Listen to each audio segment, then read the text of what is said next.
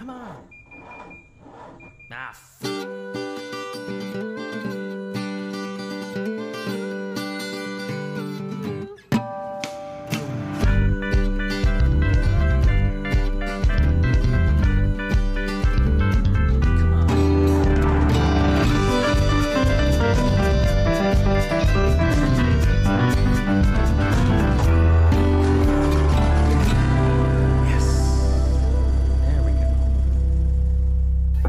Hey everybody, welcome back to the only podcast produced by three two-time winners of IMSA's Spirit of the Race Award. You're tuned into the Check Engine Podcast. We're hosted on Anchor.fm and we are streamed worldwide on all the platforms that you use to listen to your favorites.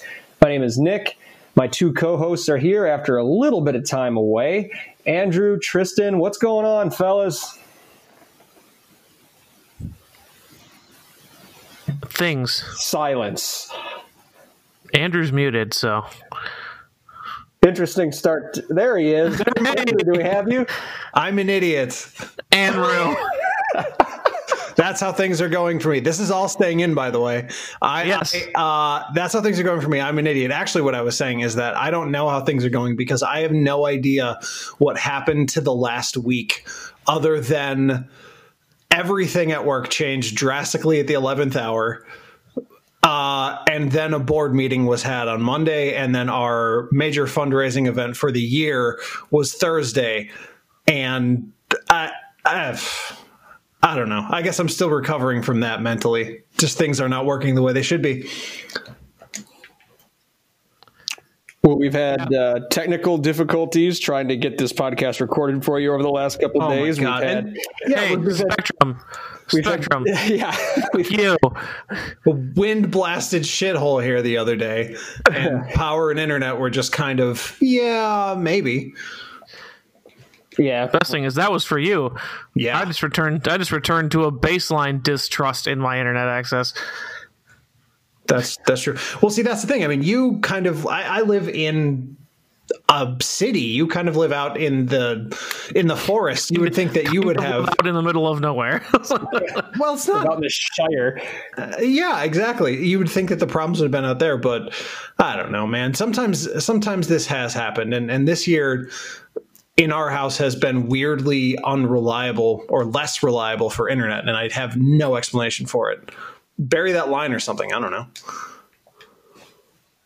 Yeah, it's been a weird couple of weeks, folks. So sorry for not getting you something sooner. But besides that, none of that would have happened if I wouldn't have kind of thrown in the towel when we were supposed to record and said, "Hey guys, I'm sick. I haven't slept in 2 days, so I can't do this right now." So getting over some health stuff, we're pushing through potential tech issues, and we're still going to get you a podcast tonight. Andrew, what are we actually talking about this evening? Oh, a little this, a little that, and some of the other as well, I think, but I can't promise the other. No promises. Well, I mean, stuff has happened. We have championships. We have winners and losers. There's racing news. There's car news. Things have happened lately, which is kind of new. Car purchase news. Dun, da, da, da. Car purchase news. Yeah, we have. A lot of stuff to talk about since we last got together. Damn, sounds like it. All right, I'm ready. So no pay slaps tonight because we're just going to talk about whatever until we decide to turn the microphones off. So until not. Yeah, exactly. So we're just going to dive into it. You want to start with the car purchase news since that seemed intriguing to people? That sparked a lot of interest. Yeah, I didn't know there was any. Or maybe I wasn't paying attention. Well, I had this. We'll start with the not new part of this. I got the Focus ST back in July, but right. The dilemma I was left with was I don't have anything to tow my cart trailer with now.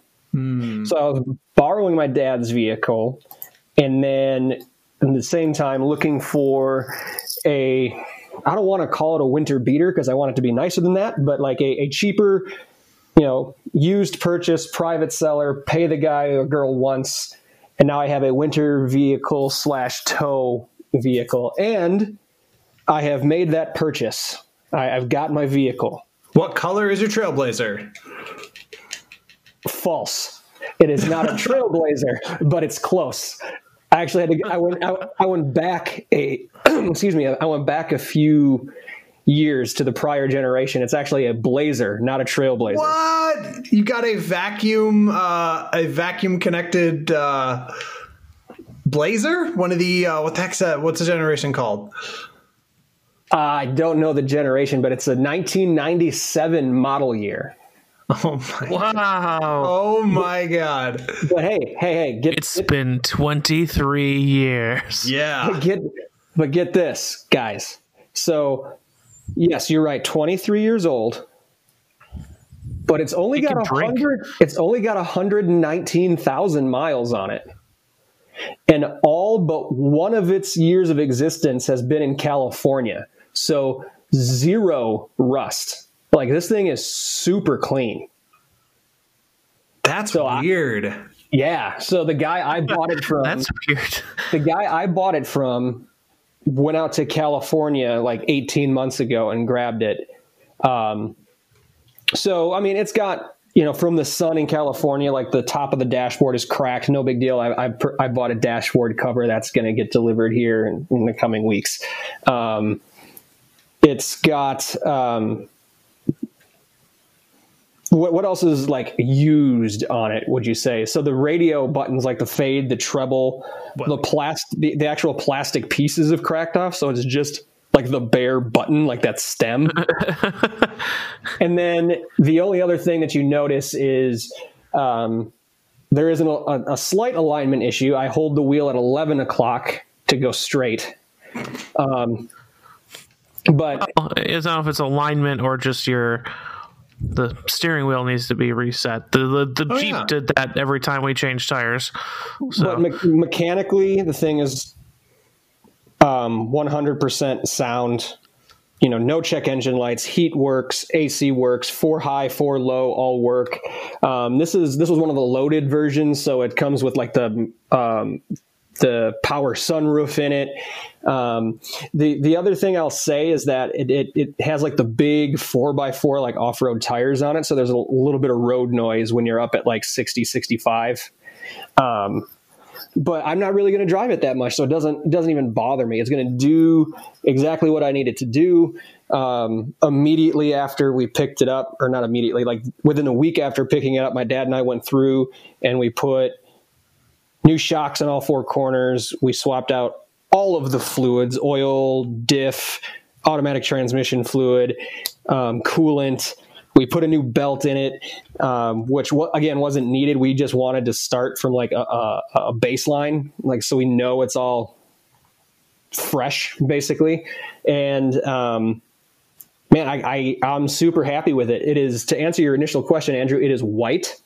So between the Focus, Claire's car, and now this, we have 3 white vehicles.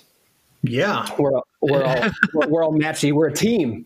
We're matching. So Andrew, you and I, black team. That's true. We are. Yes. And then my wife's car is green, and Jessica's is champagne. Champagne. Oh God. Sorry. There's not much going on there. I guess we should pick a color. Nope. Yeah. Got to get them into black cars too. I hate owning a black car. I hate it so much. Tough to keep clean. I love the way it looks, but it's tough to keep clean. But yeah, so I've got a 97 Blazer from California with 120,000 miles on it, which was about 45,000 miles less than was on my Trailblazer when I sold that a couple of years ago, or when I traded that in a couple of years ago. So just getting warmed up. I'm fired up for this. I think, again, for what it's going to do, it's going to be perfect. Well, congrats, man. Yeah, congratulations. I think that'll do what you need. Yep. Tow a few times a year and get me through winter when there's blizzards. That's about it. So I can just keep the Focus stashed away and tucked in over the winter months. So no payments, just like I said, just gave the guy an envelope and said, see you later. And was there money in the envelope? No, it was just an envelope. He hasn't found out yet. Nice. They call Nick the Manila Bandit. Fake name on the title too. It was bulletproof. That's right. That's right. So yeah, like I said, I'm fired up for it. Not that I want it to snow. Like I'm not a fan of winter, but now right. I'm not afeared of it anymore. But listen, if it's going to be 28 degrees, you might as well get some joy. Yeah, that's what I'm saying. Right, exactly. If I'm going to have to suffer through it regardless, make it easier than driving a manual front-wheel drive car. Although, I mean, that's not the worst option. Yeah, not the worst. Rear wheel could be very much worse, but I'd rather take all-wheel with much higher ground clearance than what I have. Fair. Can we briefly talk about something that we were talking about before we started recording here that I'm actually weirdly interested in? We were obviously talking about the time change.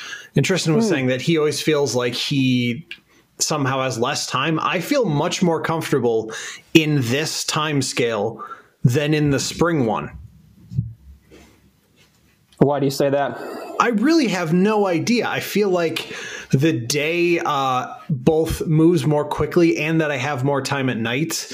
I don't know. It just feels more natural to me for no obvious reason. I wouldn't say that I feel like I have less time. It just gets dark sooner, which makes me, for a while during the change, makes me feel like it's way later than it is. So that's the part I can't handle. Like, the days are already getting shorter, and then you make them seem even shorter, and that's a lot all at once for me to catch up to. But I'm, as we discussed in previous episodes and all the time, I'm a freaking vampire. I don't need more sunlight in my life. Well, maybe some people could argue that I do, being so pale, but I don't want any more. So it's not the fact that it gets dark doesn't bum me out. I have plenty of time to do things at night. It's just like I get off work and it feels like 9 o'clock did over the summer, which it's a lot to wrap your brain around. That's true. I will say I welcome this time change over the springtime one because this one actually gains an hour of sleep.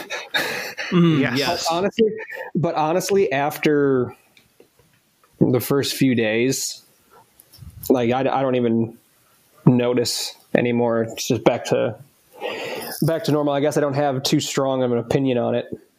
It does mark the beginning of cozy season. That is super true. And I love that. All the sweatshirts are out, all the warm pants, all that stuff. I don't know. Yeah. I just think it's interesting because obviously, like, daylight savings time doesn't do anything for anyone, nor does it really help in any way. But I weirdly do feel a difference in like my personal mental comfort between the two timescales, even though it does not make a difference. It wouldn't bother me at all if we just didn't do this time change. Yeah, I just don't like change. We all know this. Change.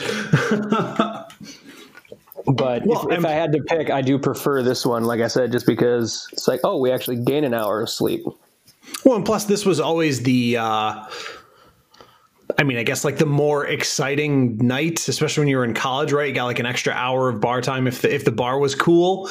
If not, and they were lame and they just closed at the second two one. Again. Or two again. Yeah. Two again. Yeah. It's always good memories. Yeah, that was the best. To go from 1:59 to 1 a.m. Oh, that was just a great feeling. Oh, the good old days. Yeah. Anyways, that's enough of that bullshit. Nick. Car stuff. Nick, your man did it. Done did it. Is it fair to say that it's the podcast man now? Like, have I converted you guys? Oh, yeah, definitely. You definitely still have. just my guy. Yeah, like I posted on Facebook with the caption, "The dude is unstoppable." Sixth championship in IndyCar for Scott Dixon. Scott Dixon. Scott Dixon. Ooh, man, that is a missed opportunity for IndyCar if they haven't started using that yet. We should tell somebody. Good work. Yeah, that's amazing. But most in the modern era. So he's only behind AJ Foyt in terms of championships. And as far as wins go, I can't remember if he tied Mario for second or if he surpassed him, but he's either 2 or 3 on every major statistical category in the history of the sport at this point. And there is really no signs of him slowing down either. He's had no inkling or hints at retirement. He's never spoke of what do I want to do after this. He's still going out, like getting sports car rides, as like side gigs. By the way, he also was on the team that won the 24 Hours of Daytona and Petit Le Mans this year in IMSA. Right, of course. So he's, 2020 overall has been a really sucky year, but Dixon's had a pretty good one on track. So, congrats to him again. I don't know if you all saw that race. That I did not. I saw the highlights. That race was one of it. It started off. So back up a second here. Dixon needed to finish 9th or better to lock up the championship. Newgarden, who was the only driver who was in within striking distance, and a hell of a driver in his own right, 2-time champion, defending champion, basically had to win and hope Dixon finished worse than 9th. Well, one of them qualified 8th. The other one qualified 12th. Dixon qualified 12th. And basically the directive from the Chip Ganassi pit box was just, Scott, stay on the back of Newgarden. If he passes someone, follow him through. Like, it doesn't matter how high up he goes, as long as you keep him in sight, you've got him. The first 35 to 40 laps of that race were pretty mundane, I would say, a borderline boring. Everyone just kind of strung out riding around. And then all hell just broke loose. Like, Will Power crashed out of the lead. Alexander Rossi crashed out of the lead. James Hinchcliffe, while running second under yellow, spun under yellow and turned perpendicular into traffic. He panicked and just tried to get going right away and then took somebody else out. There was a rain cloud that hung over the last corner on the front stretch only. And it was like deluge of rain for about 10 or 15 minutes in one of the 12 corners. So that was chaos. There were so many yellow flags in a row from like lap 40 to lap 60 that the pace car ran out of fuel. The pace car pulled in, and the race control just told the field, okay, the leader is in control. Like, there is no pace car. Whoever's in first, just don't speed up until we tell you to. Wow. It was through all of this crazy stuff happened. Somehow, some way, Takuma Sato wrecked 3 different people. And did not get a single avoidable contact penalty. I don't know how that works. I don't know what the point of having race stewards and officials on site. Like, what's the point of that if they're not going to do anything? No, I saw at least one of those replays, and everyone was like, what? How? Like, literally how? I don't know. Like, what made you think that was going to work? He kind of seemed like a little bit like a hazard that day. And it's so weird because this is also the guy who earlier this year won the Indy 500 for the second time. So I was going to say, didn't he win? Yeah, last year or 2 years ago as well. He won it in 2017 and 2020, or 2018 and 2020. Yeah, I think it's 18 and 20, something like that. Yeah, something like that. So he's 2 out of the last 3 or 4 years. He's won the biggest race in the world. The guy is not, I guess, a bad driver. Like, clearly not. But then he just does this stuff, and it's just like, why are you here? Why do people keep hiring you? And then he'll prove me wrong by winning Indianapolis again. It's like, oh yeah, that's why. Oh yeah, that's why. Right. So, I mean, there's just so much stuff happening in that race. I think the, with all the different yellows and all the crazy stuff happening, the Townsend Bell, one of the TV announcers, was like, how many times has Dixon rolled his eyes in his helmet? Like, oh my God, again? But they made it through. Newgarden did end up winning the race, which he did what he had to do. And then Dixon brought home third, which sealed his 6th championship when all was said and done, after all of that other craziness happened. So, jeez. I mean, one more to tie AJ Foyt for most all time. I was going to say, so yeah, one more for most all time. So, all right. And 7 seems to be the number if you think about it. Like, AJ Foyt has 7. Earnhardt, Jimmy Johnson, and Richard Petty have 7. Those and Hamilton on 7 will have 7. Hamilton will tie Schumacher with 7 by the end of this year. And as far as that goes, we're talking about racing. Since the last time we were here, Lewis Hamilton has surpassed Michael Schumacher for most career wins in F1. Indeed. So, yeah, 7 seems to be the number for major championships, and Dixon is one off. So, jeez, I mean, yeah. So, okay, all right. Well, here's the question, right? Useless athlete championship comparisons. Which is more impressive, 6 IndyCar titles or 6 Super Bowl wins? Ooh. Brady or Dixon? Who you got? That's tough. That's really hard to make a comparison because the sports are so different. Yeah, it's almost impossible, right? Yeah, because both, like you'd kind of say, like the championship requires like not necessarily even winning all the races, whereas in some seasons in football, getting to the playoffs requires winning all but like 1 or 2 of your games. And then when you get there, like there's one game where you have to win this one. Like you were saying, he took the championship home today by finishing 3rd. Which, like, he didn't have to win the championship. Right, yeah. So it's like, it's a cumulative effort, which on one hand says, okay, you have to consistently put in good performances for an entire season, but that's true to even get to the Super Bowl. So, I don't know. As much as we're a car podcast, I would almost say the Super Bowl is probably, I would say, statistically harder because you have to win a bunch of things to get there and then also win the game itself. And also, like Dixon's at 6, and that's not the record yet. Brady at 6 is far and away more than anybody else, right? Isn't he 2 more than the next closest guy? Does Bradshaw have 3 or 4? I think that's next closest quarterback. I actually think right. Players with most. I think there are players with 5, maybe. Yeah, maybe. But 6 rings. I mean, the driver's kind of like the driver. Yeah. The driver's kind of like the quarterback, right? That's Charles Haley had 5 rings. Okay. Oh, because he was in San Francisco and Dallas. Correct. Back in the 90s. That was a good run for him. But I mean, I guess if you want to torture the metaphor here, I guess.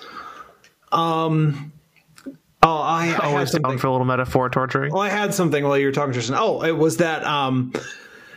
Yes, you can win the championship in racing before the end of the actual season, but I guess if you were to look at it like team effort, including, the car has to run right, the pit stops have to be good, the setup has to be good, blah, blah, blah. To sort of look at it as a team effort versus like individual player, Brady versus Dixon, then I think you could make a reasonable argument that in sense of a team sport, you can make the comparison, but then again, does F1 have they don't have builders championships or anything, do they? Oh yeah, they have constructors championships. So this would have been what title did Dixon actually win then? That was team? That was the driver. So he won the driver championship. There is I'm assuming, although it doesn't get a lot of pub, I'm assuming there's some sort of team championship that Chip Ganassi Racing won. And then IndyCar also has the manufacturer championship, which is essentially just Honda versus Chevrolet engines. Right. And that's the part that fucks it up. So I would almost say in racing, you brought up the mechanical piece. So like, would you say that there are more variables outside of your control in racing or in football? You know, that's so funny because say injuries in football, right? But like, well, no, I wasn't going to say that at all. Actually, what I was going to say was that I've been listening to a couple football analytics podcasts, and if you look at it that way, if you look at individual players essentially as pieces who can be graded on a football war scale, then like if you go down the analytical route with especially like Patriots teams, right, where they basically have replacement level role players who excel in the one thing that they do for the plays in which they are used, it's almost run a little bit more like a racing team, right? And again, maybe this is torturing the metaphor a little more, but if you think about Belichick, players like Welker and Amendola and Kyle Van Noy and all of these players, Patrick Chung, who have been Patriots, during this successful run, Rex Burkhead, who was a Nebraska running back and ass at the NFL level until he went to the Patriots. I think he's got 2 rings now. Like there is something maybe that there is a comparison you could make between creating a team setup in football and setting up a car for the person who's driving it with Dixon. I mean, clearly he doesn't drive really like anybody else. His fuel strategies, his stints, the way he drives is different from other people. Clearly there's something in the way he views racing, or his team views racing, that makes him different, sort of in a almost, I guess you could say, Belichickian way. I would almost, I see where you're going there. Let's just keep beating the shit out of this metaphor. I would almost compare it to like the way he and his engineers approach a race weekend is like a Brady or even like a Peyton Manning pre-snap, right? Mm-hmm. So they're going to go up and they're going to have everything planned out before they beat you before the ball snapped, because they've prepped so much and they've run through all the variables. And I think that's kind of the way. Sounds amazing. What? What?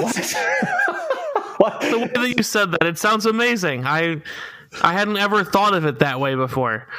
I thought you were being sarcastic. I was like, what just happened? I had never until this moment thought of it that way before, and it sounds amazing. It does, actually.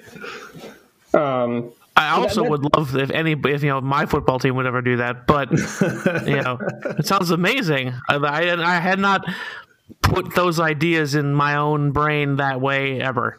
So that's kind of how I view it. Like, they can approach a race and say, we're going to go balls to the wall and try to lead every lap and win it, or they can say, look, we know this isn't our strong suit. We're going to take what the weekend gives us. We're going to be smart about it. And maybe, use strategy, fuel, pit stops, and pick up some spots, and just like he minimizes his bad days. That's what makes him really good. Like, his bad days are like 8th, where other people's bad days are 20th. Right. I mean, when we were at Road America last year, he spun lap 2? Yep. Was in 23rd. Turn 5? Yep. Was 23rd. Out of 23, and in a caution-free race. Remember that one? That was the one that Rossi won by like 30 seconds, and there was no yellow flags, and full green, no chance to like use any excuses like, bunch the field up. He ended up finishing, I think, 5th. Yeah, he was like a top 10 that finish. Was a little raw speed too, though. He had to hustle to get back, but anyway, We spent a ton of time on this. Yeah, a ton of time. Scott Dixon. Definitely. And future congrats to Lewis Hamilton, who actually, while I was checking on his number of championships and stuff like that, I just saw an article. Just an article that I missed that came out yesterday, apparently. Hamilton said, and why I almost don't want to say this simply because it seems so insane and there's no reason to indulge it. But he gave an interview yesterday saying he's not sure that there's no guarantee that he'll be back in F1 next year. I don't know why. I don't know why he even bothers saying that. I don't unless he can buy this contract. I think that's part of it, and the team manager as well. But is this even worth talking about? Well, I mean, let's think about this logically. What else does he have to do? Like, the only reason he stayed up until this point was probably to beat the records that he just did. Right? Yeah. So no one's got any more wins than him. He already crushed the pole position record by, God, I think he's double the next closest person or close to it. Yeah, no, he's way, yeah. I'm just looking at this right now. He's in Super Mario territory. In 263 career starts. So he's driven 263 Formula One races. He's been on the podium 162 of them. Oh my God. So he's 162 finishes inside the top three, 100 finishes anywhere else. He's 97 pole positions, 93 wins. He'll probably get to 100 poles this year. I don't think there's enough races left this year to get to 100 wins. That's the last thing he's got to go get is triple digits. And once he hits it, he's still 35. He's got your whole life to live, man. Just get out while you're healthy. And I would have honestly, I would be surprised, but I would have no problem with Lewis saying, you know what, 2020 is my last year. I'm going to go do something else. Sweet, man, you earned it. But what? No. What's that? What would he do? I mean, well, he already dabbles in fashion. He's got that's true. He's got a clothing line, I think in conjunction, I want to say, with Hilfiger. He announced that Extreme E, that electric off-road series that starts next year, he owns one of the teams in that. Mm-hmm. So, I mean, he's got enough money where he could own teams or, do whatever else, start another business. He can find ways to keep busy. Well, all right. So what if, I'm just wondering what the reason behind any of this would be. Is the reason that he's concerned that enough team changes will start to impact the results at Mercedes?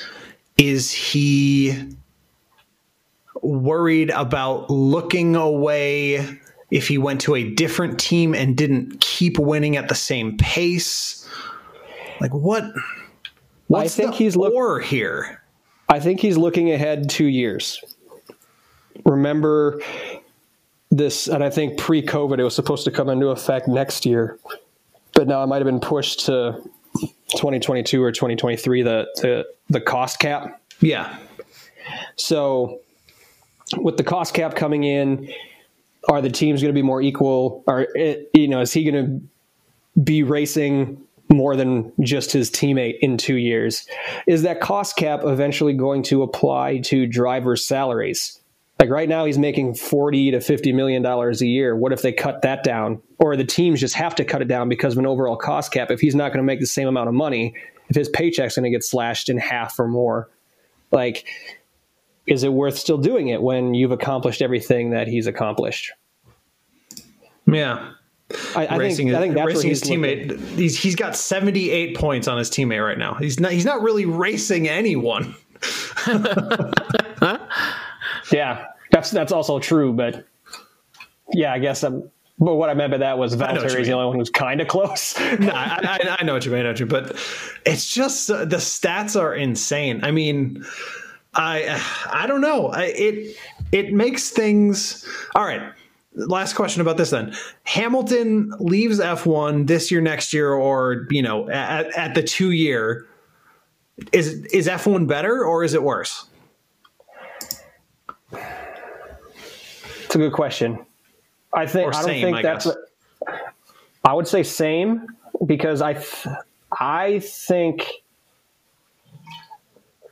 don't think just one driver having massive amounts of success makes the sport better or worse. I think I would rather see, 4 or 5 teams, which would put 8 to 10 drivers that's basically a toss up every week, than Lewis winning every week. So, but if he leaves and the balance of power doesn't change, whoever sits in his Mercedes seat after he's gone, or maybe it's Valtteri just steps up then, and then he's the guy who's going to start winning everything. So right now, there's nothing to say that Mercedes can't keep doing what they're doing. So the sport probably won't be made any just continue. Better. Yeah, just with someone else in the seat, not discounting what Lewis is doing. Please, don't take it that way. But I don't think that just him leaving will make the sport better or worse. I think it's more to do with teams, and to use an IMSA term, which I know F1 doesn't use, like balancing out that performance, like getting him so it's more folks up at the top with a shot.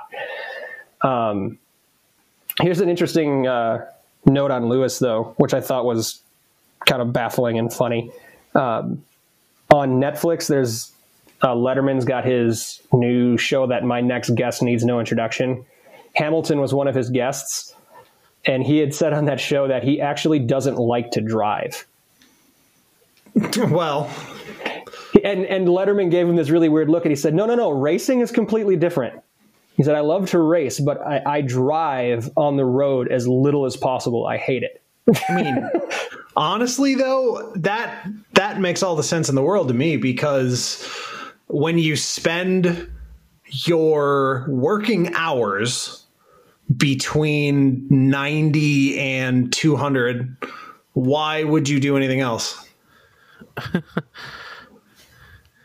Yeah, I guess 50 miles an hour. Seems pretty next? mundane. Yeah. Oh, 75. Here we go. On ramp.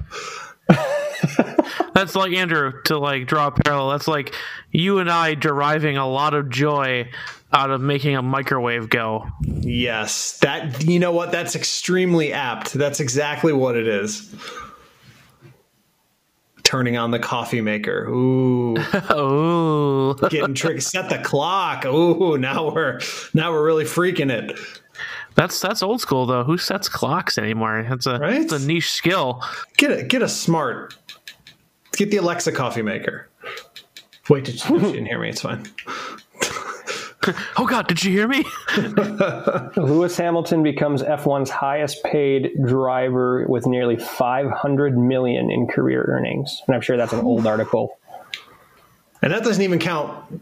I mean, I would imagine that, even F1 that kind of does pay out, I would imagine that, like every athlete, Lewis Hamilton does not make his money at the sport level. No, there's endorsements too. Oh yeah, his endorsements are like, whew, he's got the classy endorsements. Yes, he does. Classy. He does. He's got a red private jet. That's like just his. That's just like, that's for him. Yep. So he has the well-paying endorsements. Yeah, well, the classy ones. That's what I meant. The rich people ones. Oh, I see. Sorry if I didn't make that explicit enough. Yeah, he's got the rich people endorsements. Well, I feel like some classy stuff, like some classy brands, don't have a lot of leftover cash, whereas like if Walmart were to endorse somebody, they have tons of money. They could give him absolutely tons of money, but it wouldn't be classy. Could you imagine Lewis Hamilton in a Walmart commercial? Yeah, right. No, I refuse to envision this. Like he doesn't have Nike or Under Armour, but he, like Nick mentioned, he's got Hilfiger and he's got Puma and he's got his own clothing line, like that. That Monster Energy. What else does he have? Yeah, he's got a few. See, Monster. Well, everyone's got Walmart. Monster. Same thing. Everyone's got a Monster deal these days. We don't. I remember days before Monster deals. I actually don't. I do not remember that. I do not remember that at all. I remember it. It was Red Bull deals. Was Red Bull out before Monster? Oh, yeah. Oh, yeah. Really? Red Bull started this whole crazy... Oh, no, you're right. You're right. Of course. So, yeah, congrats to Lewis. Congrats again to Dixon. And before we get off of this racing kick and keep the show moving a little bit, one other quick congrats. Guest on our show, Aaron Telitz, and his co-driver, Jack Hawksworth, in the IMSA GTD category, locked up the Sprint Cup Championship for 2020 at Laguna Seca last weekend. So they have the 12 Hours of Sebring left to try to take home the overall championship, which they are leading by just 2 points. But congrats on locking up one of those championships, Aaron. Hopefully, I think it was good luck sitting down with me in the Style Aesthetic van at Road America. Really propelled him through the second half of the season. Definitely true. Gave him the energy he needed. Yeah, exactly. In a time when Monster. In a time when, COVID was sapping everybody's energy because they couldn't connect with real fans, he found the energy. That's right. From us. That's right. But wait, this is all the pre-show. All that's great. Congratulations to Aaron and his team. But the most important championship in IMSA for this year, the one that will determine Nick's love for the Corvette C8, has also been decided in favor of the Corvette C8. They also, GTLM also got locked up at Sebring. At Laguna Seca. Yes, that's the one. Yes, that one. Yeah. Yes, it did. Congrats to the General Motors team. Nothing on that. I think it was Jordan Taylor's car. It was the 3 car, not the 4 car. So that's awesome because Jordan Taylor, again, we'll say it here on this podcast. Fantastic follow on social media. Great dude, awesome driver. So congrats to Jordan and Antonio Garcia. And great job, GM, for building a fantastic car. It sounds like he's having he sounds like he's the telephone system filling in blanks. It does. It really does. General Motors on creating such a great car, on building a great automobile. Automobile. Why are you the way that you are, Nick? Why is GM the way that they are? Why are they calling that thing a Corvette? Listen, okay, wait. All right, stop. No. Do not engage. Stop this. I have something for this. This is gonna go somewhere. Okay, all right. Earlier today, I was walking through the Meijer parking lot, and I saw a car that I guess maybe it's kind of rare. I don't really know. It was an Impala SS from XYZ years ago. Not an old one, a 2000s era one. And it got me thinking because I had previously been thinking, as I so often do, about Hyundai and their plans for the N division. And that got me thinking, all right, there are 2 pristine examples of 2 different brands establishing performance lines, one sort of out of nowhere and one sort of reestablishing, right? So there's Hyundai building N. There's also Acura building their brand fundamentally, but with the PMC additions, right? You know what I mean? So Acura's trying to reclaim their place as a performance Honda. And that got me thinking. Corvette just won their championship. The C8 is proving to be, if nothing else, wildly popular with reviewers and a good seller. But Chevy has nothing to back it up. So what would you do to build a Chevy performance line, and what would it look like? So this is a question for me specifically or for the group? I mean, it's kind of for everyone. So let me give you an example. So what my first thought was, and I've thought this for many years, if you were Chevy trying to build your performance brand, you'd have to throw out the SS badging. Not just because of the, Nazi thing, but because no one knows what that means. And they did such a bad job of maintaining any cachet for SS, whether it was the actual car that they tried and failed to make popular, or throughout the years they've had SS Trailblazers and Impalas and all that other stuff. But again, you're sort of you find yourself sort of in the BMW arena if you do anything related to Z. But that is kind of what they do now with the Camaro and the Corvette. So my thought would be, if you're going to do this, which they should do, you might have to go with something with some Z cars, right? So like expand on the ZL1, ZR1, Z06. Yes, monikers. Exactly. Yeah. Yeah, and then the even like the Z71, like the Silverados. Yeah. What's the ZR2? ZR2. That's the Colorado. Yeah, the Colorado. Yeah. So it sounds like they're already doing it with their Zs. Maybe, but there's nothing, and maybe it's just because they axed cars, right? But what I'm thinking is now, all right, if we shift our lens over to Acura. And I know they're a quote-unquote luxury brand in name, I guess. But basically what they're doing is painting some of their regular cars and then forcing some people who worked on the NSX to push the buttons for the machines that make the regular cars. And that's how they're building a performance brand. Right?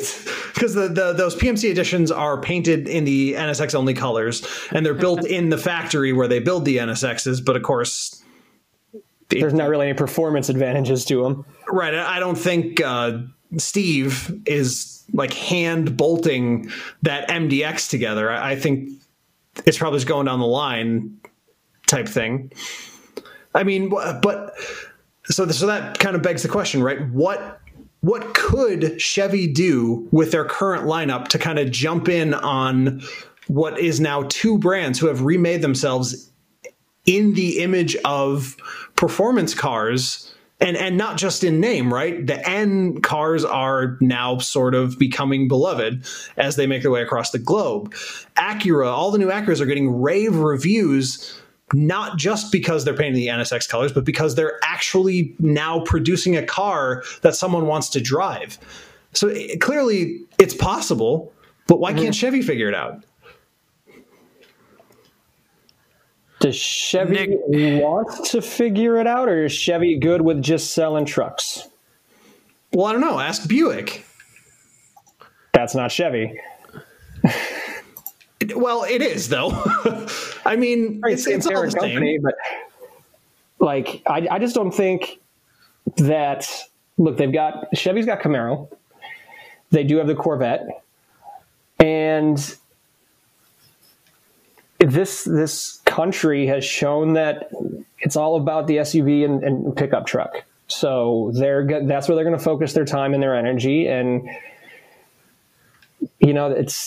I don't think it really concerns them that much right now. It's what the market's dictating.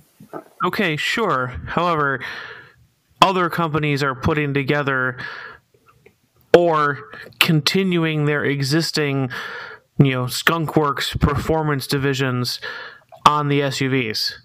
Yes, exactly. It's like let's say we're weird. We don't, we're the only ones who want cars. Okay, I get it, but you can apply all of this same logic to well done, performance SUVs. You've got Dodge turning SRT loose on the Durango and the Jeep. You've got the ST, both Explorer and the Escape, Edge, the Edge ST. Just say nothing of the Raptor, that idiotic Dodge truck. Yep. The T-Rex, which took me way too long to figure that out. No, I needed that illustrated. I feel so stupid though. It's like, oh, it'll beat a Raptor, and I'm like, a TRX? Oh God! And I said it out loud, and I was like, "It's T-Rex." No, I had to see the Easter egg drawing. I did. Yeah, but they're turning loose their performance divisions on their trucks and SUVs, which okay, we can change our thesis here to say, what would you do as a performance division even if you weren't allowed to mess with any cars because your parent company doesn't make them, that kind of thing. And also, it's not at all reasonable to say that Chevy doesn't care about this. I mean, you have to think of how much they care about the performance of their cars. They had to make the Chevy Corvette mid-engine because they did too good on the Camaro. And people loved it, and people bought it. And also they wanted the car to be competitive in its actual segment. But that's an aside. They do care about this. And throughout their history, they've tried to make performance-y editions of varying different kinds of things.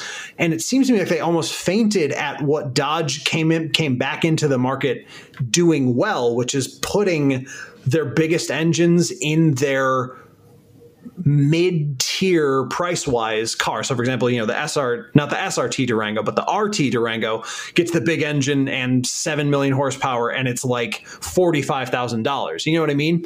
And then there was a time where Chevy kind of offered that, and they keep doing it and stopping. They are obviously the company that is the epitome of half measures. And I think there's a way to do it where you're still kind of doing a half measure, but I don't know what it looks like for Chevy. And this is what kind of piqued my interest in it, simply because no matter at this point what you do to their existing lineup, it won't move the needle, right? Because as far as I can tell, the people who buy Chevys are the people who bought them last time. And I have a hypothesis here, and this may apply exclusively to me. I don't know why, but let me throw it out there. This is what I like when you floated the idea of, General Motors, specifically Chevy performance division. I thought of it as like a whole separate division, much like Holden Special Vehicles, Quattro GmbH, the SVT team at Ford, that kind of thing, where like it's not something that's like available on every vehicle in your line. It's like a few vehicles that have had the absolute bonkers engineers at some, laboratory where they're all, tucked away in their padded rooms at night, after they're done messing with the cars, and just turning out these absolutely, stellar examples for, the relatively normal cars. Like that's how you have to draw people in if you're, Chevy, who, like you mentioned, a lot of people just bought a Chevy because they bought a Chevy before them, and before they did it, their dad or mom bought one. Like, to draw in new people, you have to be, or at least have an aspect of the company be the antithesis of half measures. bring a group of people in as crazy as the AMG engineers, like, hire in new talent if you have to, even if there's nobody in your company that can do it. But I argue that there is, based on the ZL1 Camaro more than anything else. Like that's the one glimpse of that mindset that I've seen from Chevy. And I think that would be able to, with the right advertising and the right name, would be your entree into, having this prestige performance division of some kind. I don't think you can just slap, like you mentioned, because they've so diluted the value. I don't think you can just slap an SS badge on it anymore and say, look, it's special. You have to pitch an entire origin story from beginning to end of, we wanted to get back to making performance vehicles. We set up a whole performance team, whatever that may be. There's something to, the ring of special vehicles, be that the special vehicles team from Ford, SVT, or HSV for Holden special vehicles. Make these feel special and make them be special. And that's how you're going to draw people in. I disagree with a lot of that, actually. I'm sure you do. Like I said, that's for me. Yeah. But that's, I feel like you need to almost disassociate from your brand if you're Chevy because of the damage that's already been done to it. So let me ask you this. So we're talking about AMG and all these other tuner arms of these companies. What about Callaway? Because technically they're doing just that, and they're like an unofficial partner of GM, because all they do is they redesign and they just make whoop-ass versions of GM cars. There's a Callaway Corvette, there's a Callaway Camaro, a Callaway Colorado, a Callaway Tahoe, a Callaway Suburban, even a Callaway CTSV. So they're getting the same type of treatment as it would go through like an AMG or something like that. Well, yeah. I guess my issue with this approach for Chevy is that they already have two pathetic failing luxury brands, and they don't need a third. And on the flip side of that, they've been beaten soundly at their own at the half measure game by Dodge. So I guess what I'm saying is, to my mind, they can't slap badges, and they also are not as easily able to just create a brand and have people believe in it. Think of the stupid Cadillac Blackwing, and oh my God, the way people go on about that thing. Oh, it's going to have magnesium wheels. By the way, that is that car's crowning achievement. Not the engine, not the manual transmission, not 600 horsepower. Magnesium fucking wheels. Thanks, GM. Very cool. You did it. So they have. It just seems like they have no clue what they're doing for any of this stuff. So if you come in with another GM brand at $75,000, $80,000 for a quote unquote performance car, it's just not gonna work. I mean, you're under the assumption that this idea would require the current minds at GM to execute it. Yeah. When you said, how would you do it? Which means I would be doing it, which means hopefully I would pull in more marketing people to actually do it properly. Oh, that's fair. That's fair. It's like, how would I go about doing it? Not the stupid way GM does it. And it wouldn't be a whole other brand. That's the thing. It would be somewhere in between the, bonkers third party tuning group, like Mercedes has, is it Brabus? Yes. Is like their over the top, like, let's make a 2,000 horsepower, German sports sedan that, like, you can drive 1,000 miles before the supercharger blows it up. Like, there's that, and then there's AMG, which is in-house, but when you see those letters on the back, on everything from the A series up, it means something special. Now, yes, you're going to have to start from scratch. You're going to have to earn that. But I think if they do the right thing by, like, creating this division and making that, like right now, there isn't, like, Chevrolet racing in sports cars. It's Corvette racing. And, like, so you have to, with the Corvette that I know might lose people like Nick, but has, won its division this year and has a long history of winning the division it's in, you run the Corvette under, I'm just going to borrow, the HSV name because it's shorthand for what I'm kind of looking at. Yeah. It's like, it'll be HSV racing. And you bring that into NASCAR, where, like, the performance parts that they use in NASCAR are engineered by HSV, and you, like, put that branding everywhere, and you earn equity by saying the people that brought you the parts of Chevy racing that you really like are the engineers we're using for this job. And then you might be able to sell it to people because it's not establishing a new brand. It's saying, we're going to cut off this slice that you really, really like and feed it money and marketing and way more engineering leeway and try to grow something that you like all the way across the brand, as opposed to just in this one aspect. I like that.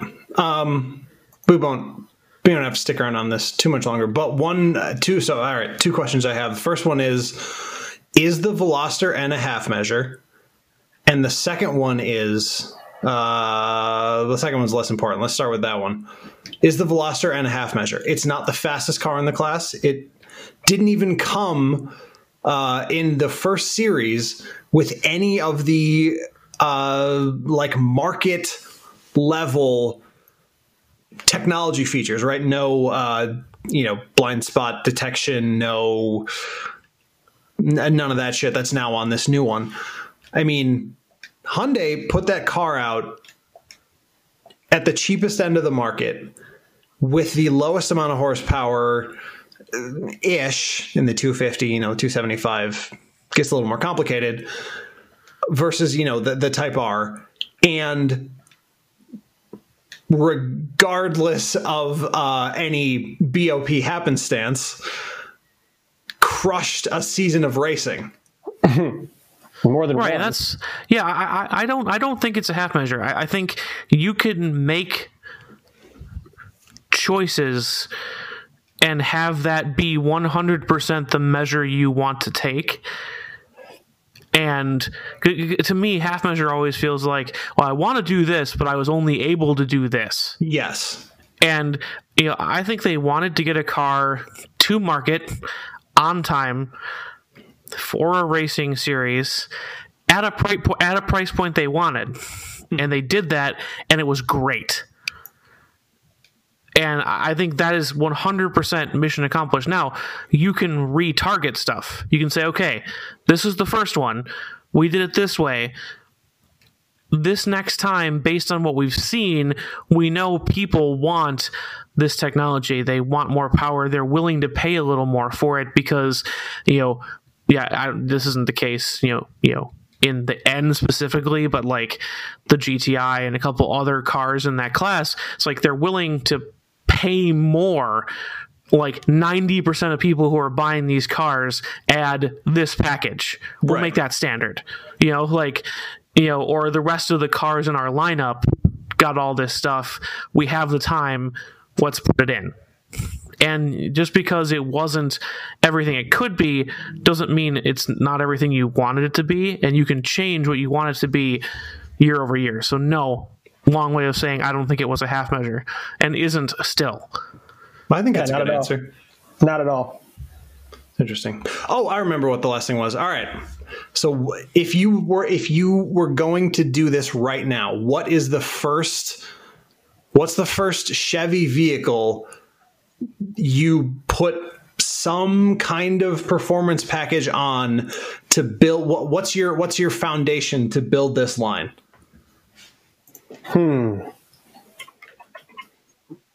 Tristan, if you got an idea, go ahead. Let me think on it. I need to even pull up what all the Chevy vehicles are. I have two thoughts. So give me some time. Go ahead. I have two thoughts. I think if you want to copy the Acura approach, you immediately go to the C8 and link that with which one's is the Equinox the mid-size SUV? It's the Trax. The Trax, the Equinox, and the Blazer are actually kind of similar. Oh shit! No, Blazer, 1,000% the Blazer. Yeah. That's where I was actually going to go with a combination of things. I know it's I know it's a well-loved nameplate. But I think, like you mentioned with the SS badge, outside of any, because Nazis thing, just because SS has been so diluted, and SS got slapped on this car all the time, and it was never as special as you wanted it to be. I think you make some facelift changes and you apply all the tweaks that your performance brand is going to put on this vehicle and rename the Impala to something else. Because the question was spur of the moment, I don't have a good answer for the name. But you make it the, special performance division whatever new car, and it'll have its like when they went from Cobalt to Cruise. A lot of the underpinnings are the same, but it's a new name, it's a new attitude for the car, and it's the way you tie this sedan, like Acura is doing, to the performance car. Mm-hmm.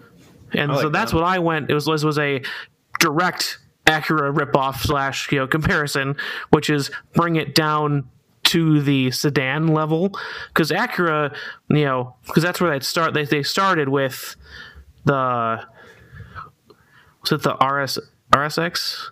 No, what was it? The number TSX? TSX, right? Yeah, TSX. Yeah, is where they started all of this of tying the performance cars down to kind of their quote unquote more normal cars, even though Acura is the performance division anyway, but. Move to a car. But yes, if you're going to do an SUV, I 100% say it should be the Blazer. Definitely. I like the Blazer idea.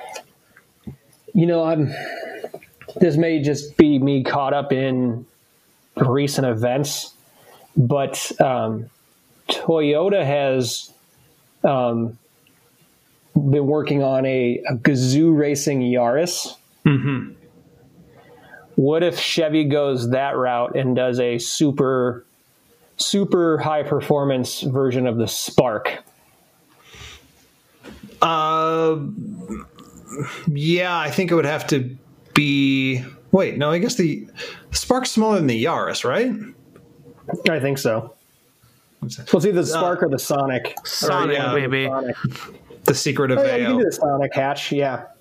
See, now that obviously would be selfishly my end goal. I would love to live in a world where Chevy, anywhere on the face of the goddamn planet at this point, has a genuine, nice, high quality hot hatch. I mean, that's only good for everyone.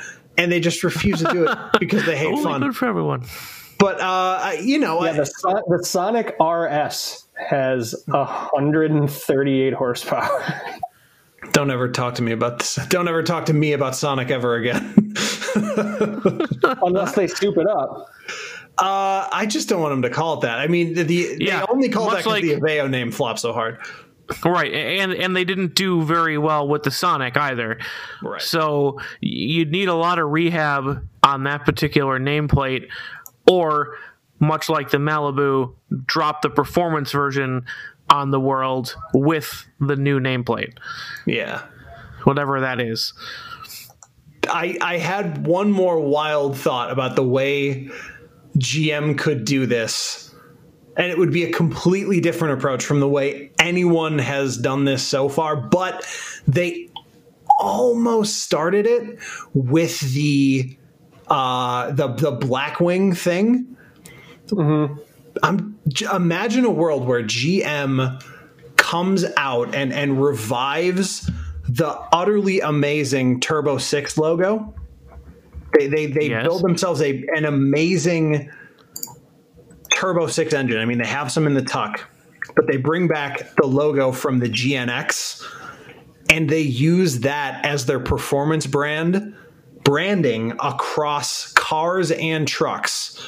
So whether that's, however they want to name those packages, maybe it is just something like the Turbo 6 performance package, that logo on your Colorado, on your Equinox, on your Blazer, right, on your Blazer, on your whatever car they have left, if any, that lets people know, hey, listen, we got extra horsepower here, we got handling tuning, we got interior refinements, we got all of the stuff. But that Turbo 6 logo is so amazing and so horrendously underused in the history of auto.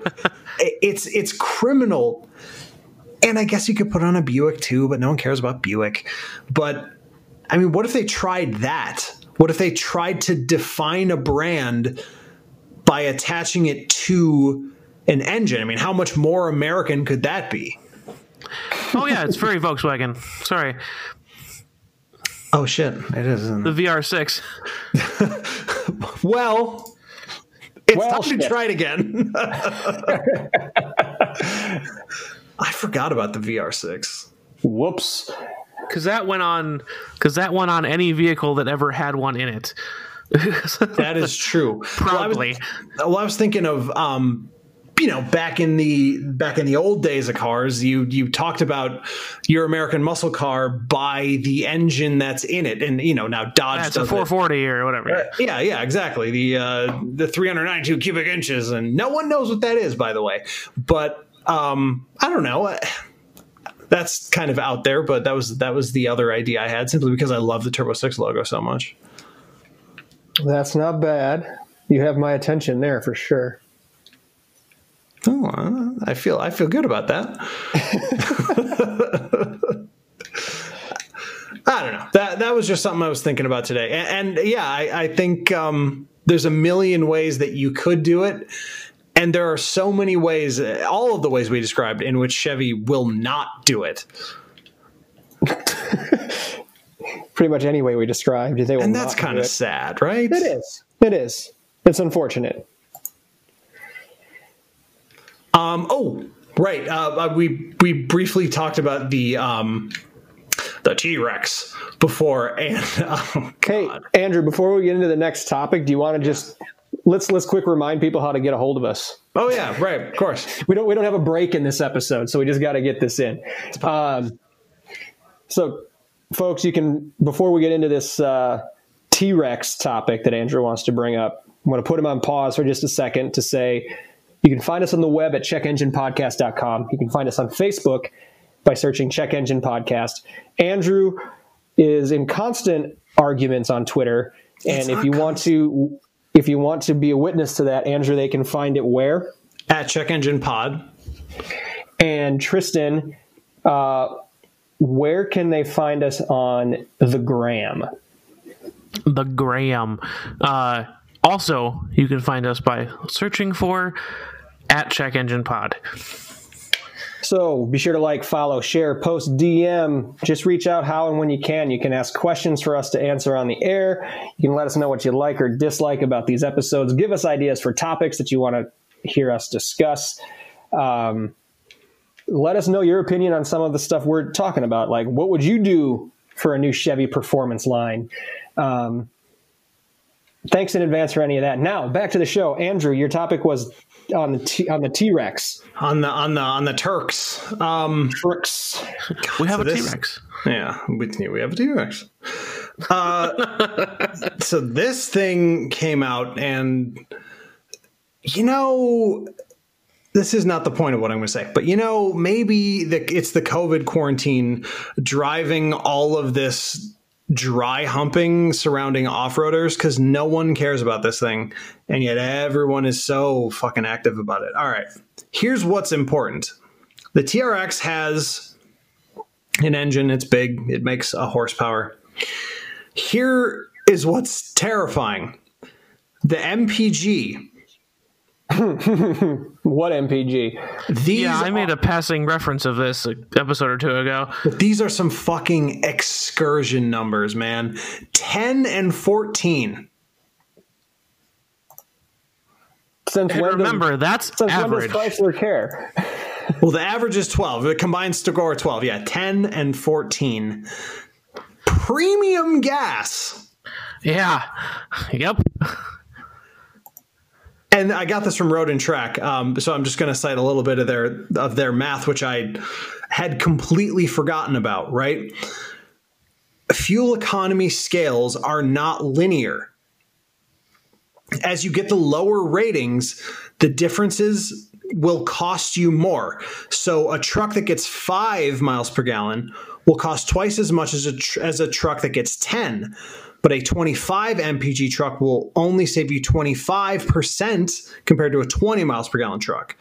So the lower score you get, essentially, there's probably a cutoff point. I think it's probably like 20 MPG, right? Below that, or 15 MPG. Below that, the cost does not go up in a linear fashion.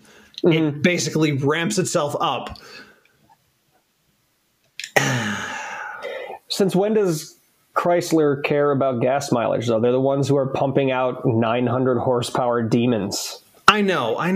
But it follows in line with everything they have been doing, so it doesn't surprise me at all. The people who buy these aren't going to care. But don't you feel like you've seen this movie already? Don't you feel like in 9 months, when the economy finally hits the bottom of this free fall, there's just going to be tons of SRT Durangos and what is this thing called? Dinosaurs sitting on parking lots, and people are going to be like, "What? All these trucks aren't selling." That'll be half. And the other half will be, they get 10 miles to the gallon. It'll depend on if the economy hitting rock bottom means that gas is cheap or not. Yeah, that's a good point. I mean, I don't. I'm usually not remember the history of what happened guy, but I really feel like I'm just watching this happen, and I've said this since the stupid Ford announcement. Like, no, we know already. You did this already, and I really remember what happened when we reached this. There was a point right before the housing market crash. There was a point during the last explosion of SUVs and big V8s where cars with this type of number, or even single digit numbers, perish the thought, were commonplace. And that was right when the H2 came out. Mm-hmm. It's not that at this point, it's no longer that I just feel like I've seen this movie before. Now it's somewhere beyond that. It's like, oh, we're really just doing the same thing on a much shorter time scale.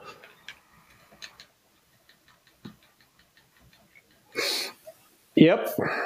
I don't know. Maybe I'm the only one who cares. No, I think I'm a combination of both. Like, I see the utter fallacy involved here of like the decision making, but I also don't expect anything different from Mopar like Nick does. It's like, well, yeah, of course they were going to do that. What'd you expect? Like Like I'm not mystified by it, but I know why it's stupid. You know, like, kind of in the middle. I honestly don't even have an answer for that. That's the thing. I don't know what I expected. So, what should I have expected? I really don't know. I feel like you make me feel like an idiot when you say it that way. Not the intention, but I mean, you know, it's just from the company that, other than in the imported engines from Fiat, is allergic to anything under 6 cylinders. Mm-hmm.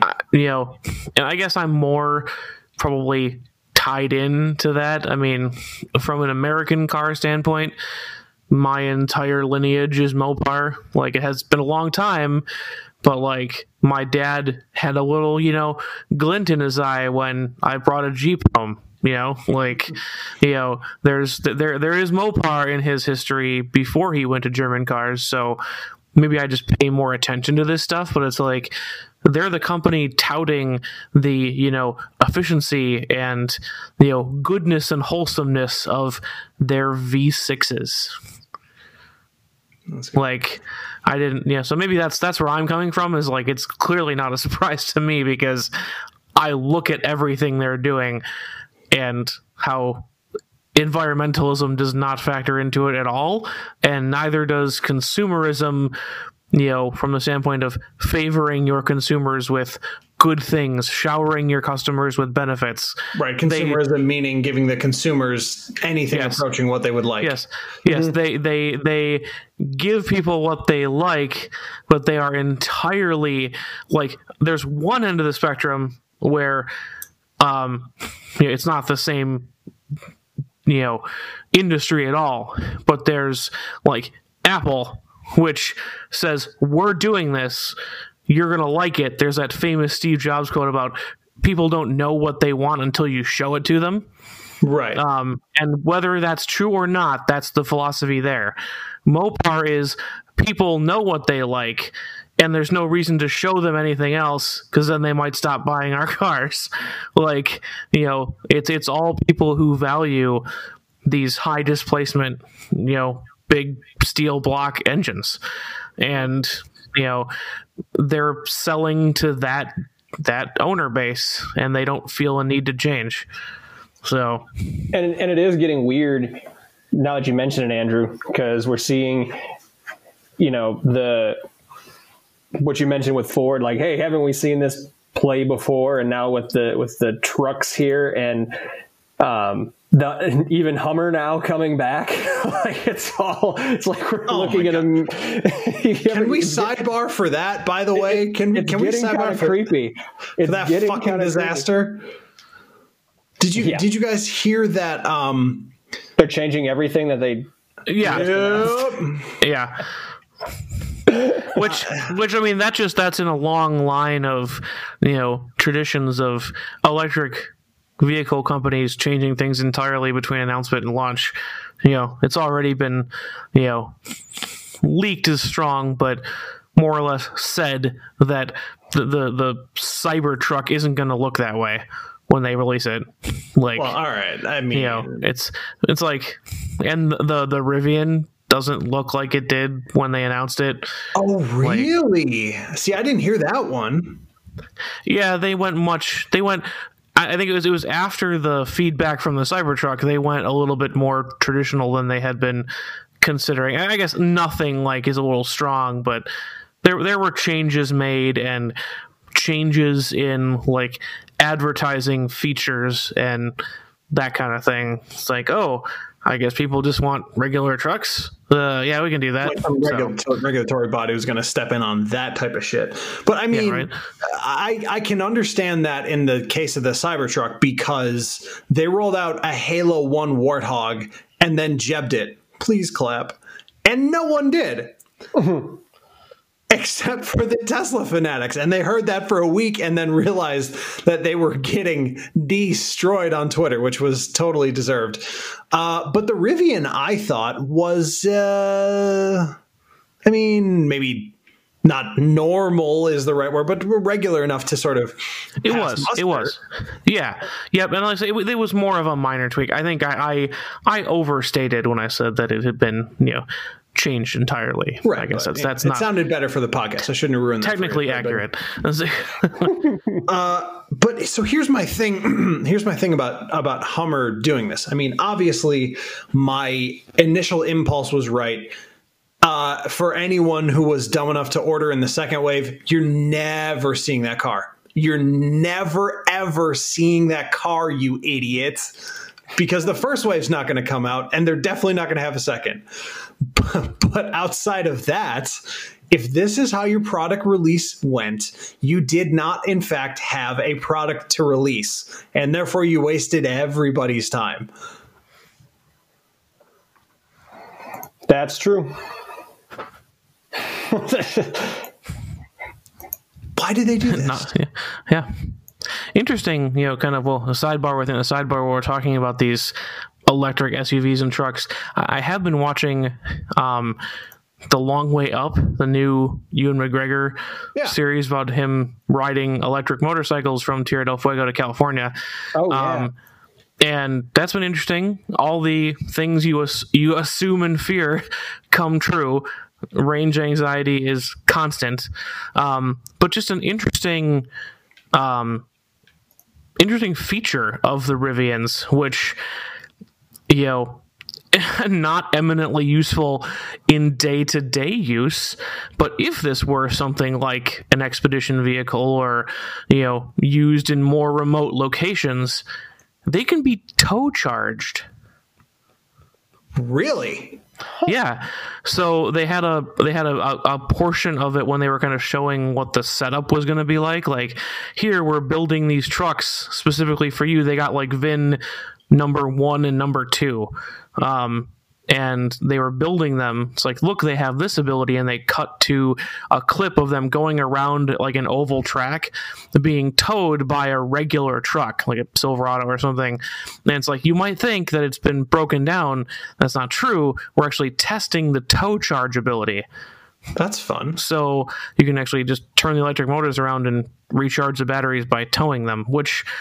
weird thing, but it's like, what, is that an electric car thing that I just don't know about? And if not, that's really cool that someone decided to do that. Well, wait, how do you turn the motor around? I mean, not actually turn it around, but like hybrid cars do, where it's like when you brake, you recover energy. Oh, right. That kind of thing. So you turn the wheel motors into generators instead of motors, and you tow charge it, which, like, yeah, you're buried in the middle of nowhere away from any charger. You can tow it part of the way, and you've got, you put some distance back on it. Find some nice local man to hook you up to the back of his pickup truck, and you'll go further than that because you can charge while you're towing. I was like, that's kind of nice. They also advertised it as like like when you hook it up to like an RV, like people who go RVing and those giant ones, and they tow vehicles behind them. Uh-huh. It's like, yeah, when you get to where you're going, your electric vehicle is charged. That is quite cool. Like, yeah, that's cool. So, I don't usually think electric vehicles are all that cool, but I was like, that's an interesting feature that I had not seen advertised anywhere in any of their literature, but I saw it on this show, and I was like, I wonder if more vehicles have that, and I just didn't know. I found myself thinking about, I've been thinking about electric vehicles more and more since I've kind of decided that I feel like my next car should be at least partial hybrid. Uh-huh. And the more I look into electric cars, right, the concept of a pure electric car, the less I'm actually sold on it, and the more I think that they are status symbol toys for the few people who can afford them rather than anything genuine. Does that sound weird? Yeah, I think that's what they are now. I don't entirely discount the possibility that with changes to capacitor technology instead of batteries, prevalence of charging stations, that kind of thing, I don't think that could change. But I agree that's what they are right now. I feel like it should work the opposite way, right? Yeah, though, people who have yeah. As I look, I feel that's definitely the way it is. I come more and more to the conclusion that that's where we're at right now. Yeah. Because like for a while there, I was like, oh, because like a couple people at my previous job where we were not paid especially well were looking into buying them, and one actually did. But then you look at it and it's like, yes, but that's really, like you said, because you have the luxury of buying one, because you do have enough money that, you can spend more than you would pay to just get a regular car, and you have the luxury of working somewhere where your commute ends at a level 2 at least charging station. Right.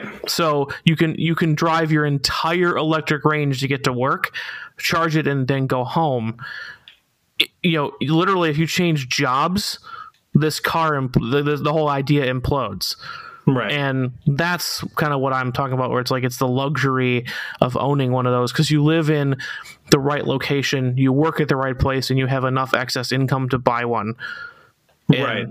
That's where I agree with you. Now, like I said, if charging stations become more prevalent, capacitors become the preferred energy storage, like I have no inherent feeling that electric motors in a car could not be the way that the car of the people of the future is constructed. But it's definitely not the car of the people now. It's the car of the people who have the luxury of affording them. It gives me the exact feeling. All of these launches now, after, limited exposure, obviously, to any part of this, it gives me the exact same feeling as timeshare sales pitches. Like, I can see that. Yeah, but like to make that metaphor really stick, they need to rent you one for a few days after you sat and listened to the pitch for free. Well, I feel like they will. I feel like if I watch one of these web conferences, some dickhole's going to show up with a Model 3 in my driver and be like, hey, you watched our webcast. You must be interested in one of these. And I'm going to have to shoot him. Well, don't do that. It's the only option. They know where I live now. I don't know, but it's either that or move. I wouldn't want to do that. Yeah, I don't want to move and get rid of all our boxes. Can you report spam? Oh God! But it does feel like that. Maybe that's a better metaphor there, Nick. It feels like dick lengthening spam email. Yeah. That's exactly only for those who can afford it. Did you know electric car plus 35,000 miles in your commute daily? Click here to find out more.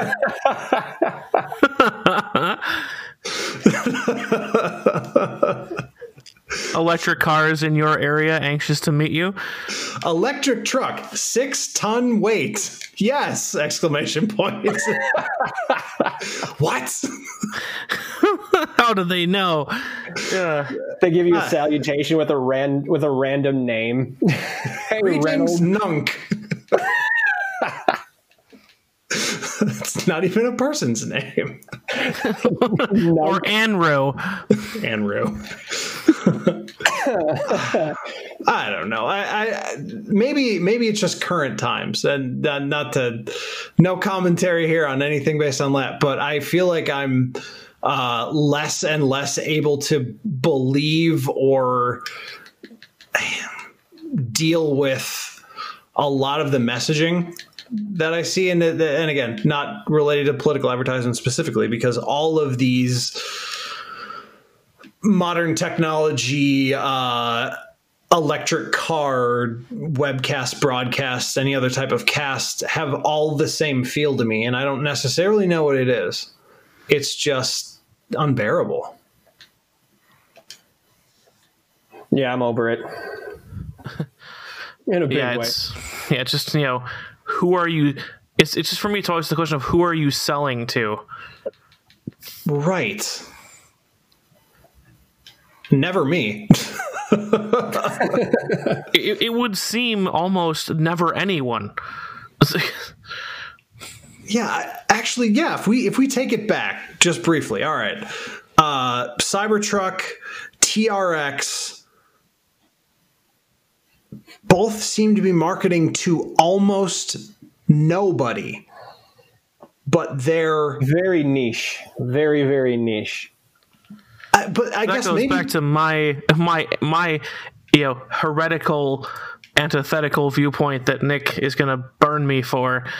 I really have lost the thread on why people spend so much on advertising in the traditional sense. Like, I get like promo stuff, sending products to, magazines, bloggers, whatever, to like have the opinions out there and get the facts of the object, whatever it might be.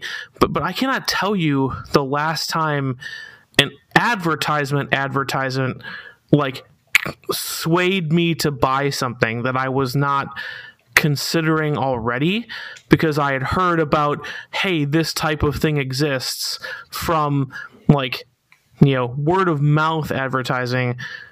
But like printed ads never sway me personally. Wait, I know the last time. So the question is, who are they advertising to that this is, that it's making it to me? Because someone is getting this information, but it's never the stuff that I'm seeing that's swaying me. And what were you going to say? I know the last time it worked on me and a large majority of people. Dollar Shave Club, the original Dollar Shave Club advertisement.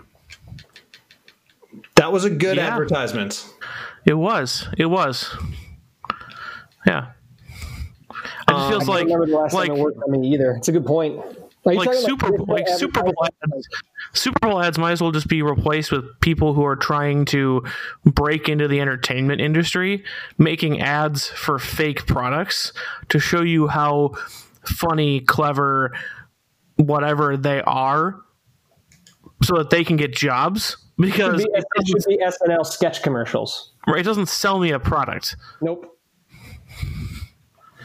Not even a little bit. That I completely agree with. I have not once looked at, no matter how entertaining the commercial was, I did not go buy that product because the commercial was entertaining. They made me laugh. I need this hemorrhoid cream. like never made that connection. But all right, so to bring it briefly back, and I don't necessarily know, I mean, Tesla doesn't have like commercials, but obviously we know that the primary vector for these cars and for most advertisement products is social media, right? So we say, or we think that the Cybertruck, the Hummer, and the TRX are niche products. However, given the amount of advertising revenue placed into each of those things, the implication is that we are wrong. But the observable facts, Hummers being produced in single-digit quantities, and we're going to sell 6. Right, and the Cybertruck being announced 9 years before they even had a shell built for the thing. We should be wrong about that, right? We should be wrong, and these should be the market leaders. No? I mean, we should be, but we're not. I don't know anymore. That's what makes it so confusing for me. They also haven't launched the actual product, so it's hard to say that they're going to be market leaders. Like, I guess time will tell. But like, as of right now, they're pushing it as such, like that is going to be market leader, in every garage in suburbia. But right, as you mentioned, this could be years before we actually see a physical copy anywhere. So, like, it's too early to tell. But I would venture to say that we're right. At least at this point. I'll say that. I'll put that claim out there for now. I don't know. It's all a mystery to me, but I am definitely glad that I'm not the only one who's suffering from some kind of existential exhaustion from all this crap.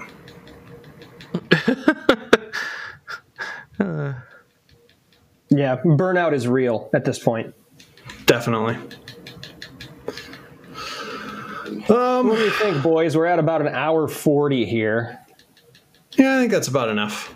Yeah, anyone else have any big pressing topics they want to get to? I almost said toppings. Topics they want to get to? Pepperoni. Always a pressing topping. No? We good? We're ready to get out of here? Yeah, we're good. Get us out of here. Well, then that is what I shall do. Thanks for sticking with us today, everybody. We appreciate you listening, but we don't want you just to listen. We want to interact with you. We already mentioned how to find us online not that long ago. While you're on your certain platforms listening to our casts here, be sure to leave us a review, preferably a good one, and or hit that subscribe button for us. It's free, and you'll get notified of any new content that we put out. If you're really into what we're doing and you'd like to support this podcast monetarily, you do have two options for that. You can go to patreon.com/checkenginepodcast, or you can go to our homepage on Anchor. It is anchor.fm/checkenginepodcast, and you can hit the support button towards the top of the page near our logo. Every cent pledged is put towards making this podcast a better experience for you, the listener, and none of it goes back into our personal pockets. So again, thank you in advance for that. Gentlemen, who or what are we giving a shout out to before we get out of here? I just want to thank my wife. It's been a while, but she's been absolutely killing it with her baking company, Sunset Grove Baking. Check them out on Instagram, Facebook, hashtag vote for Meg. Yeah, and yes, that was the specific reason. She is in the, oh goodness, is it the Greatest Baker competition? I think is the name of the actual. Anyways, on her Facebook page, on her Instagram, you will find she's in the contest regional for now. And then hopefully she's in line to get to the next level that I don't necessarily know what it is, but a national level competition for Greatest Baker, which is really cool. And yeah, I mean, she's just been doing a great job with that. So thanks to her for doing her hardest work to make a better life for us, literally. Good one, Tristan.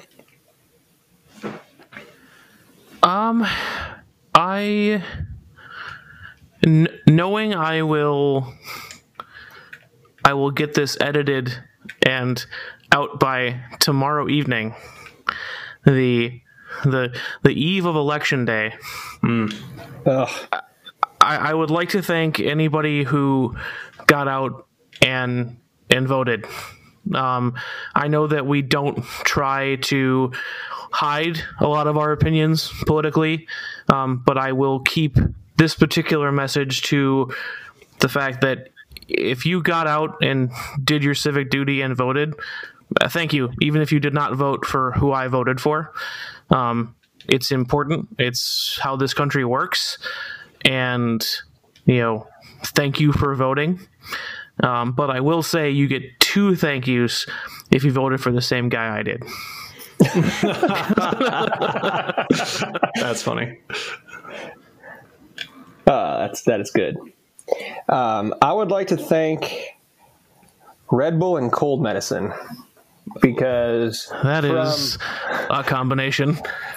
Well, that is the combination that kept me going for pretty much the entire back half of last week, Wednesday through, I'd say, early Saturday. That just sounds like a heart attack. So did you consider stopping before your heart made you stop? Hey, I'm here recording, aren't I? I got this all under control, guys. Calm down. I appreciate it. Anytime I want. Yeah, exactly. That's what I'm thinking. Okay, future. I appreciate the fact that you're so concerned. That means a lot to me. But I'm here. I survived.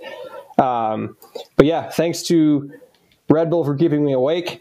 and cough medicine and cold medicine for keeping me functioning over the last couple of work days there before the weekend. So I had time to actually sleep and recover. So thanks to those two things. And as always, thank you listeners for your continued support. We love to hear from you. We love recording this for you, and we cannot wait to do this again.